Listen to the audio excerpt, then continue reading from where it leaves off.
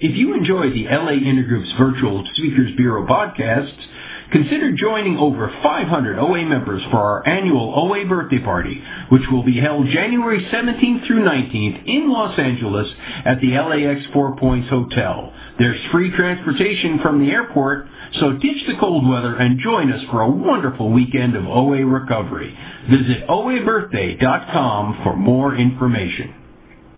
Welcome to the OA Light a Candle Meeting podcast. Visit our website at www.oalaig.org, where you'll find 3 separate speaker feeds with over 300 speaker files, links for you to subscribe to the podcast, and a place where you can donate to keep this special service active. I would now like to introduce our speaker for tonight, Hilary.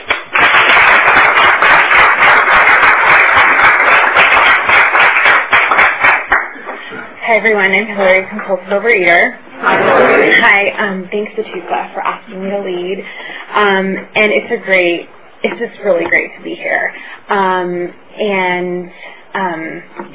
can't even tell you, growing up, going through what I went through to get me here, standing up here and knowing that OA exists is like the biggest miracle.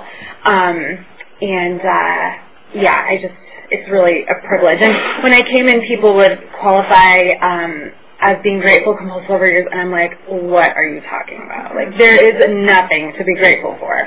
But the people in this room, the things I've learned here, the life that I have now is thanks to this program. And so, yes, I'm absolutely a grateful compulsive overeater. In terms of time and qualification, in this coming April, I'll have 8 years. I have a little over 7 years. My abstinence is no sugar, no white flour, and I don't eat rice 1 day at a time. That was kind of added on.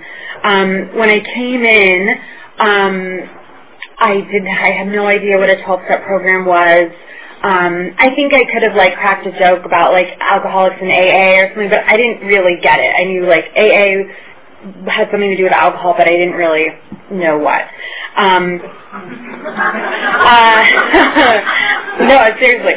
I came in on the advice of a therapist, and I was just so desperate.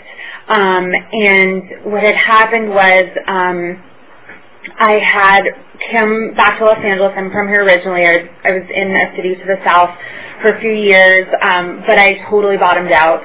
I came back here, and as my pants got bigger and bigger, my life got smaller and smaller. And I just come off a period of a commercial weight loss program where I guess I was about what I weigh here today, and it took me 2 years to lose 25 pounds in this program, and I thought that was the worst thing ever. It was literally the worst person on earth, but it took me half the time to gain back double. And that was frightening. It was absolutely frightening. I was just, in the big book when they talk about pitiful and comprehensible demoralization, I just cannot think of words that better describe the feeling of hating myself, not wanting to eat, but eating anyway, hating you guys get it. It's just the worst. It's the absolute worst.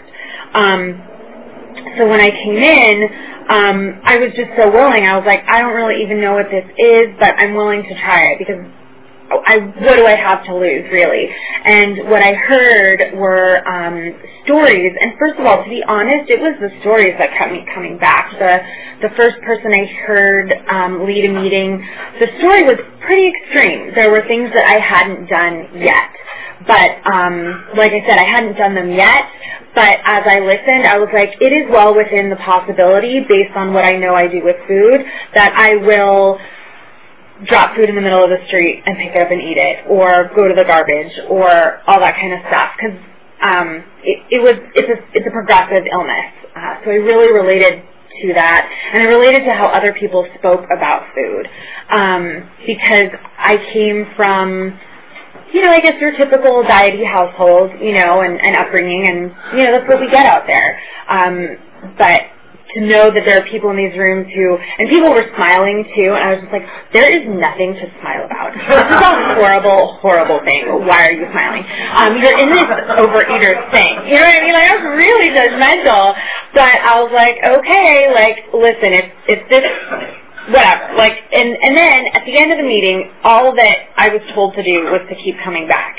And in my perfectionistic brain, if that's all I was being asked to do, first of all, that meant there were like 0 results. Because if it's not hard and painful and really arduous, the results, you know, can be very limited. You know, if all I really have to do is sit in a chair and like maybe every week or whatever, wherever, if this meeting happens once a week, I didn't even know. But whatever, they just told me to keep coming back. And I was like, I guess I can do that, you know? But I really did get hooked on the stories and whatnot because I was like, oh, like, I want to hear what else is going on out there, you know? Because either I would really relate or I'd get scared.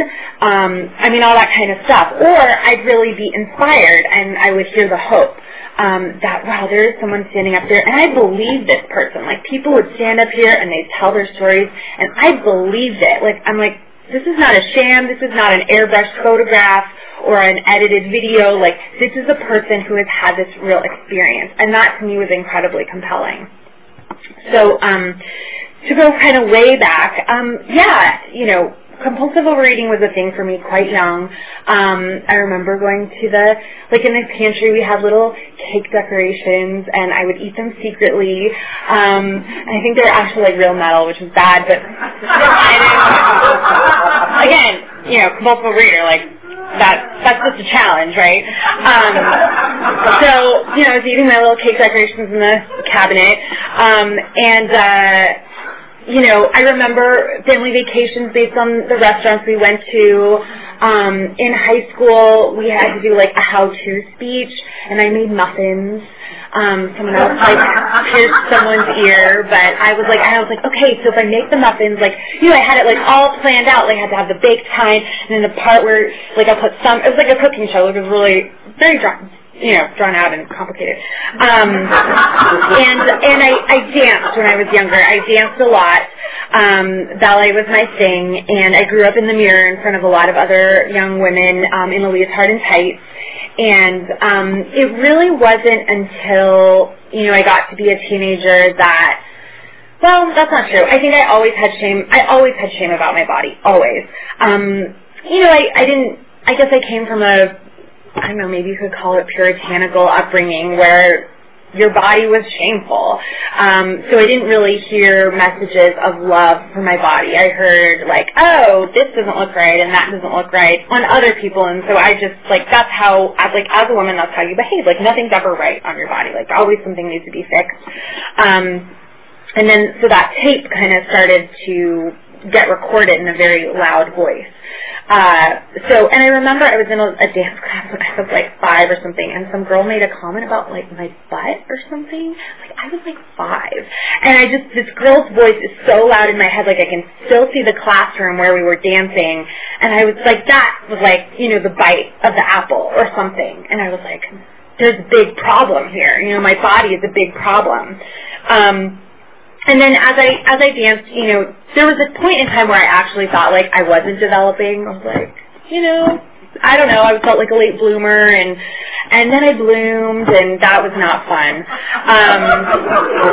And, you know, those of you who can relate to the world of classical dance, you know that the desire, the way that you want to look is not the way that a lot of curvy women look. And that started the constant battle to change my body to fit into something that wasn't the way it naturally was. And so, you know, I always, I got comments. I knew, I just would always operate on this idea that my body was wrong. My body was wrong. My body was wrong. Everything was wrong. And we would have these like rehearsals that were, you know, for the whole day. And it was, you know, I should say, it was a lot of fun. I had a lot of fun. I made great friends. You know, and people can debate about whether or not the chicken comes before the egg in terms of really intense athletic or, performance arts and whatnot.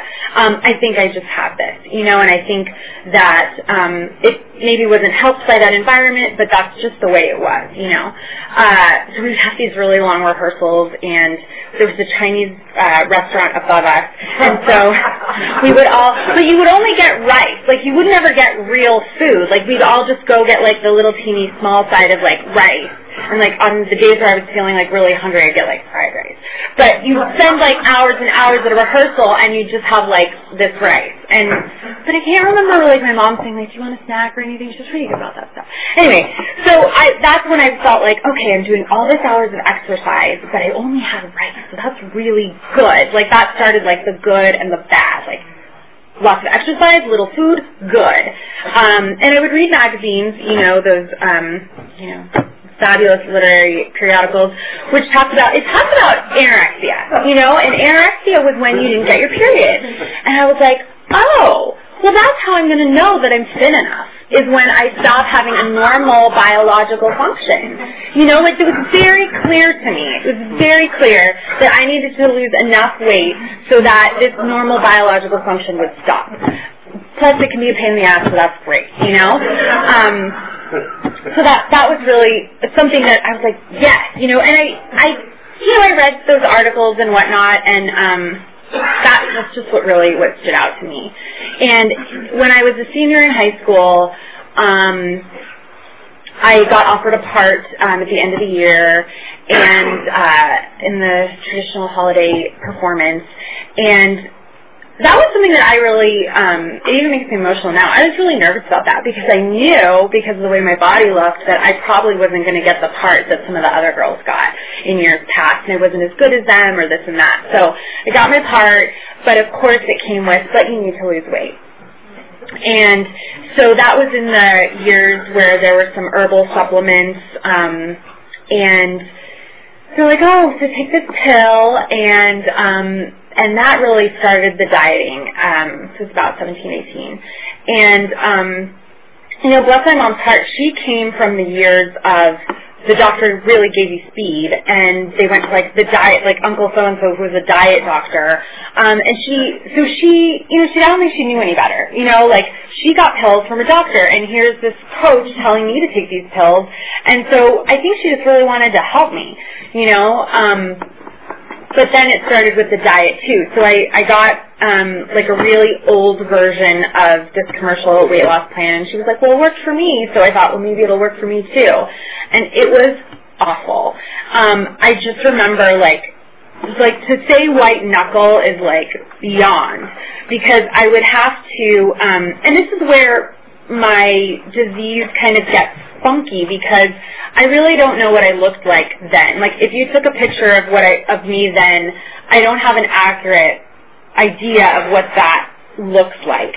I remember I had a friend in junior high, we're still friends today, but she was a competitive gymnast and I was a dancer, and I remember that I always felt like this big, like this is how I felt, and then there was her and she was like normal. And so there's a picture of us standing side by side, and I feel like this, and I think she looks like this. And so I look at this picture today, and I'm like, we looked the same.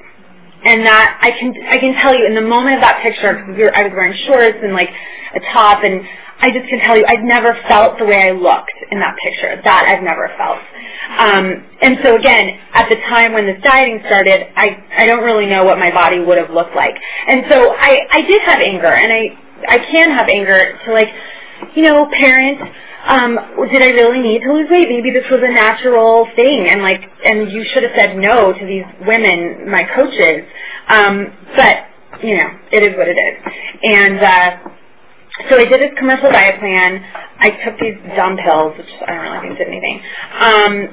But I did so much exercising. I danced so much, I rehearsed so much, and I had to add these walks, and we lived on the top of a hill, so we would march down the hill all the way to the bottom. It's like an hour walk, and then my parents and I would march all the way back up. So in order to keep the weight going down, I had to do such a huge amount of exercise. The time was just, I'm I don't even know how I did my homework if that's what I was doing. I honestly can't tell you. But that was really intense, and I hated it. I hated it because the questions were always like, well, Hillary, are you really hungry? Yes, I'm fucking hungry, okay? Like, yes, and I'm going to eat that next bite, you know? And are you really hungry? And do you really need that? Yes, I need that. I need that extra bite of food.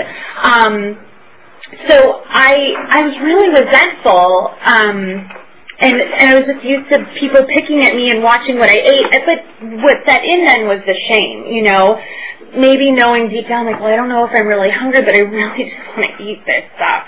And what happened was, as a big passive-aggressive FU to my coaches, because of the body stuff, I stopped dancing for the end of my senior year in high school. And it still upsets me. And there's a variety of reasons.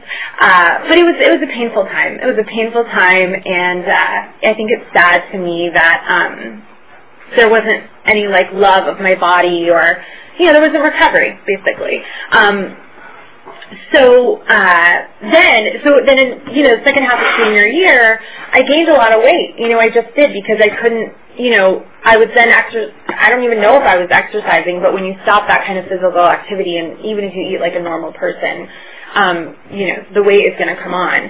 And it was challenging too, and I think that's when I started, like, I'd wake up in the middle of the night because I had homework to do, so I'd wake up in the middle of the night, I'd do my homework, but in order to stay awake, I would have to have some kind of bizarre, like, cereal concoction to stay awake. And that totally effed up my stomach for the rest of the day in school, and that kind of started, I mean, that's something that continued for years, this incredible discomfort, but unwillingness to do something differently. Just the compulsion like, I had to have this food, I know it's hurting me, but I'm going to do it anyway. And so I gained weight in high school, and then I went to college, which I really think is like the blooming garden of eating disorders, at least it was for me. And it was great because, you know, the ice cream that my mom never bought came in, like, single-serving pints. And so you could go with your meal plan, and you could get a whole pint, which, like, it was too small, like, it's too small to leave any, like, it's, you know.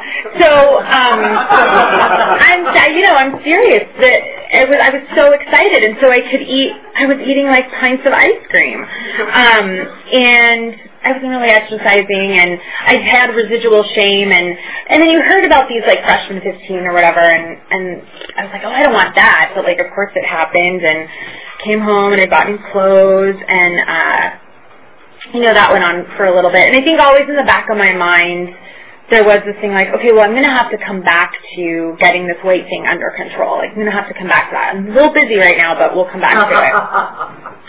So by some miracle, sophomore year, I decided that I wanted to go back to dancing, and so I danced, when I think about what a miracle that was, it was really a miracle. Like, to squeeze yourself into a leotard and tights after, you know, years of, you know, after the humiliation and really the self, you know, degradation the damage I did to myself, and to be willing to do an activity that you loved again in a body that doesn't feel comfortable, that's a miracle. So I did that. I had fun. I graduated. And then I was like, okay, college degree, check. Now let's get this weight thing under control. And so I went to a commercial plan, and I guess I had some illusion that as an adult out in the world without school, with a job, that food would be easier or something. I don't know where I got that. I think maybe it was just that food was always unmanageable for me, and so why not now something else has changed, you know. For some people's location, for me it was circumstance. So let's try this again. So I went in this commercial diet plan. Like I said, it took me 2 years to lose 25 pounds, and in that was a lot of craziness. I would, first of all, when I started to, like, cook, I would have to go to every grocery store for every perfect ingredient. So that means those of you that don't know, that means, you have to get certain ingredients at Whole Foods. But Whole Foods doesn't have these ingredients, like the normal ingredients. You gotta go to Ralph's. And then Ralph's doesn't have the stuff that Trader Joe's has, and maybe Trader Joe's has it, and it's a little less expensive. So I was like hopping it. Oh, and then there's the farmer's market, because if I have vegetables, I really want them to be like fresh vegetables. So I was going compulsively to these stores to make these recipes, and really, to have the perfect recipe, all the portions had to be perfect, and the ingredients had to be perfect. So if for some reason the ingredients didn't match what was listed, then that kind of blew the whole thing, right? And that's exhausting, just saying that. But that's what I thought I had to do. And then don't get me started on, like, the portioning and the weighing and all of that. And then my boyfriend would call and be like, I miss you. I'd be like, what the fuck? What do you mean you miss me? And that, in the height of that, I was exercising like a maniac. I would do, I started running. I was never, like, a runner, but I decided I needed to do that. I'd gone back to dance classes, so I was running, doing dance classes. I would rush home from work. I would do like the abs portion on like some workout video. Then I would go run, and then I'd get my Leisure Time tights on, and then I'd go to dance class for whatever. And then I'd come back, and I'd get to like just like soak in and just like in my food, like I'd have whatever I got to eat. I was just like so excited to eat it, and because I exercised, I could eat more. And so what ended up happening was I always wanted to eat more, and so I had to exercise more. And there's only so much time in the day. There really, it's true. And I also, during this time, I thought I had like an oral fixation. Like I would portion out all these vegetables in like little bags, like so I could eat them at work. But I was eating them all day long. Like the minute I would get to work, I had something in my mouth. And when, and honestly, at my thinnest, everything I bottomed out totally. My boyfriend and I broke up. I hated my job. My friends had all moved away. I was in a horrible living situation. Like literally at my thinnest, it was all done. And then, the switch flipped. And I was continuing to go to the meetings for the commercial program, but I would do things, and I was like dying to tell someone, like, they'd lean over and be like, oh, how are you doing? And I'd be like, fine, except like inside I had like a food hangover. I'd microwaved like 8 half-cup bowls of like Oat Bran cereal or something really like that's not even worth it, But I'd done it compulsively like 8 times because I had the bran cereal, but it was like sweet. It was gross is what it was. It was really gross. But I couldn't tell the people in these meetings, oh my God, that's what I did last night. And I was just like, they're going to think I'm crazy. Like they really are. And I had to stop going there because I couldn't find the solution to my problem. Like, I had all the information. I knew calories in, calories out, this counting regimen in, counting regimen out. Like, I knew how to do it, and I'd done it so well for so long. But, again, the switch flipped, and, I was like, well, then fuck it, and the vegetables went away, and it was, the vending machines multiple times a day. There was a ubiquitous coffee place in our building, and I'd go there before work. Then I would be a couple hours, and then I'd go back there to get another item. And I totally relate to hoping that the cashier is different because they're going to know that I just bought the same thing like a couple hours ago. And then it got really at its worst. I told myself, I'm like, listen, you can have whatever you want to eat today as long as you get out of bed. Like, if you get out of bed and go to work, you can have whatever you want to eat. And that's what ended up happening. And there were bars along the way, like, oh, well, I'm never going to do this. I'm never going to order this size. Oh, I'm never going to order this size with a topping.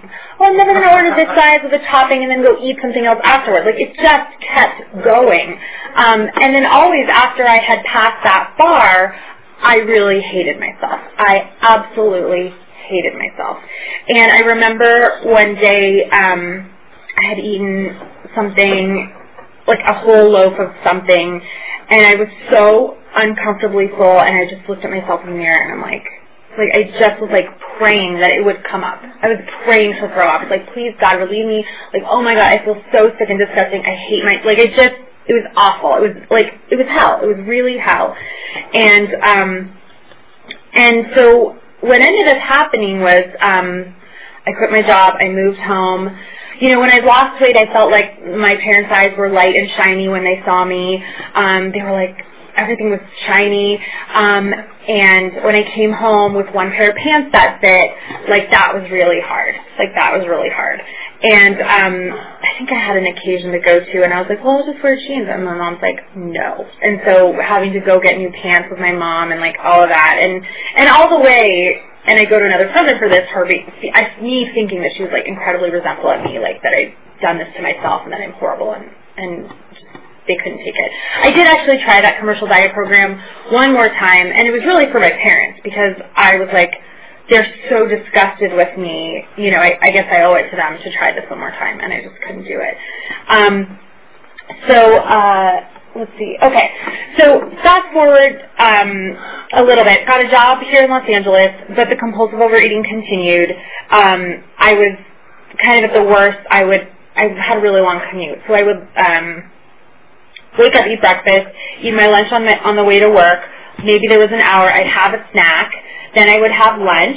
Then maybe there was an hour. Then I'd have another snack. Because I had a long commute back home, I would eat dinner before I got on the freeway. I'd drive down the freeway. Then I'd have another dinner when I got home. And then I'd go to sleep, and then I'd start it all over again. And I hated myself, you know, and, like, I wanted to, you know, it was really awful. So when it was suggested to me to come to OA, I was like, okay. And so just like I was instructed to keep coming back, and I saw the recovery, I saw hope, I saw laughter. The readings really killed me. I was like, who wrote this? This doesn't make any sense. I was like, this is 2000 and whatever, 2006 or whatever. I was like, who writes stuff like this anymore? I couldn't understand it. But I was like, whatever. I like the stories. I'll forget about the readings. So people said, you get a sponsor. You get a commitment. And you work the steps. And so that's what I did, because I didn't know what else to do. I was totally shame-ridden. I couldn't make eye contact with you. I couldn't talk to you. I really was a different person. I really was.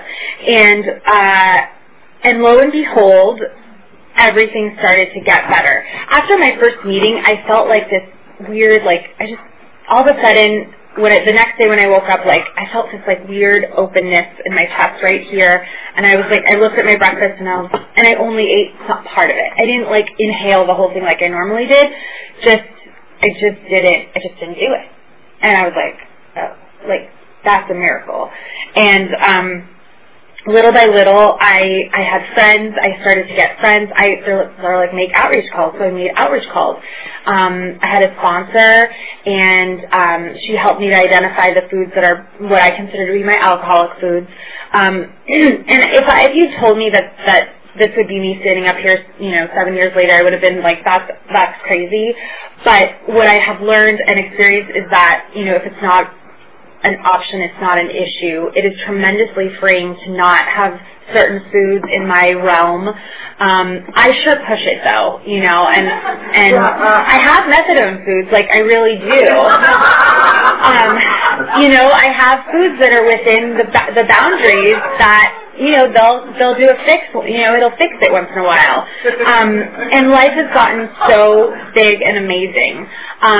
And there was a period, a couple of years ago where I kind of was on like program light. I hadn't had a consistent sponsor for a while. My sponsor had moved away, and then the new sponsor I got kind of faded away, and I was just kind of flying solo.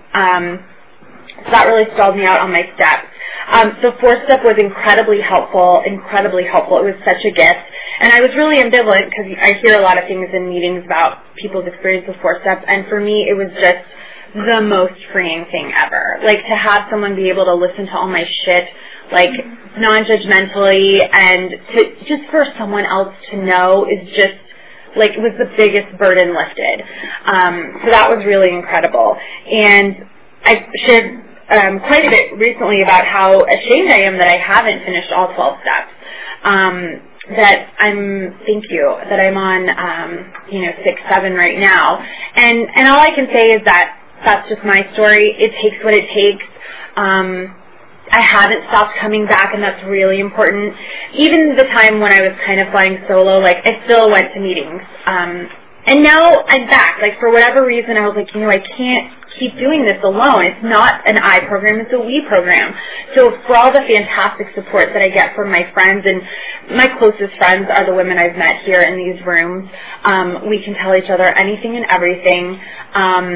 These are really strong relationships with women that I relate to on a really deep level, and I'm so grateful for them. And God knows, I was in a really bad work situation, which I'm now out of for many years, and they listen to me cry about it, talk about it. And, today I have an entirely different job. I have basically a new career, and that's a miracle, because they didn't get what I don't get from them what I get outside, which is like, just put the fork down, just don't have it, just don't take another bite, or just whatever. Because I can't do that. I'm a compulsive overeater. And when I get in the ring with food, I lose. Like, I will lose every time. And let's see, fourth step, very freeing. The defects of character, I can't lie, it's not really fun. And I think part of the reason why it's taken so long for me to get there and get through it is because I don't really want to. I think I'm pretty ambivalent. Like, talking about my resentments and sharing them, that's very clear to me. But the defects, I find it very ambiguous and unclear, and how is this really going to work and look and all of that. So, still working on that. In the last year or so, I've definitely had a invigoration of my program. I kind of was like, listen, this half-assedness, this half measure is not getting you anywhere. So I got more commitments. I'm definitely over-committed at the moment, which definitely go on the defects list. But I did the deal. It's all stuff that I was told when I first came in. Sponsorship, getting a sponsor, getting commitments, and then you get to be a part of. And so and people would say service is slimming, and I'm here for the vanity just as much as the sanity. So that was kind of catchy for me. I was like, all right, I'll try that out. It couldn't be any worse. It couldn't be any worse than what I've been through. So I did take a position on the OA intergroup board, so it's really exciting. And please buy your tickets for the birthday party if you haven't done that. And in terms of reinvigorating my program, that really has helped. Being a part of coming into rooms where people knew me, that really gave me a lot of esteem. Having a sponsor, someone who I knew was in my corner, and then I really have to pitch sponsorship as well, because even if I pause for just that 1 minute and be like, I'm going to tell so-and-so this tomorrow, how can I really tell them this if I'm not doing it myself? Like, that is just an added benefit. And I don't feel like a fraud then, because I can feel like a fraud. Like, I was feeling really apprehensive about sharing today, about feeling like a fraud because I hadn't been through the 12 steps and all of that.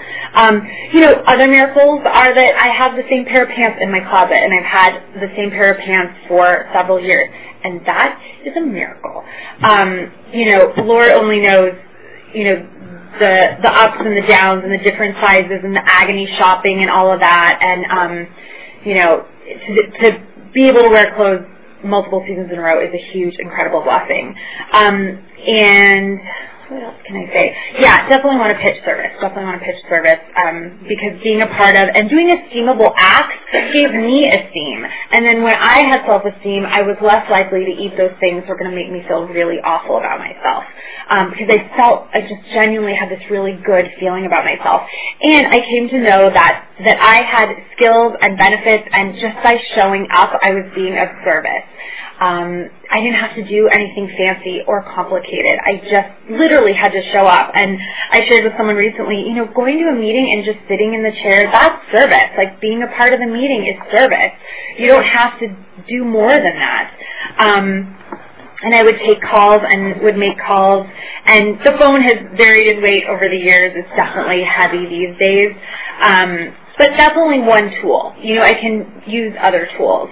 I signed myself up for Lifeline, and what I really like, I signed up for the electronic one.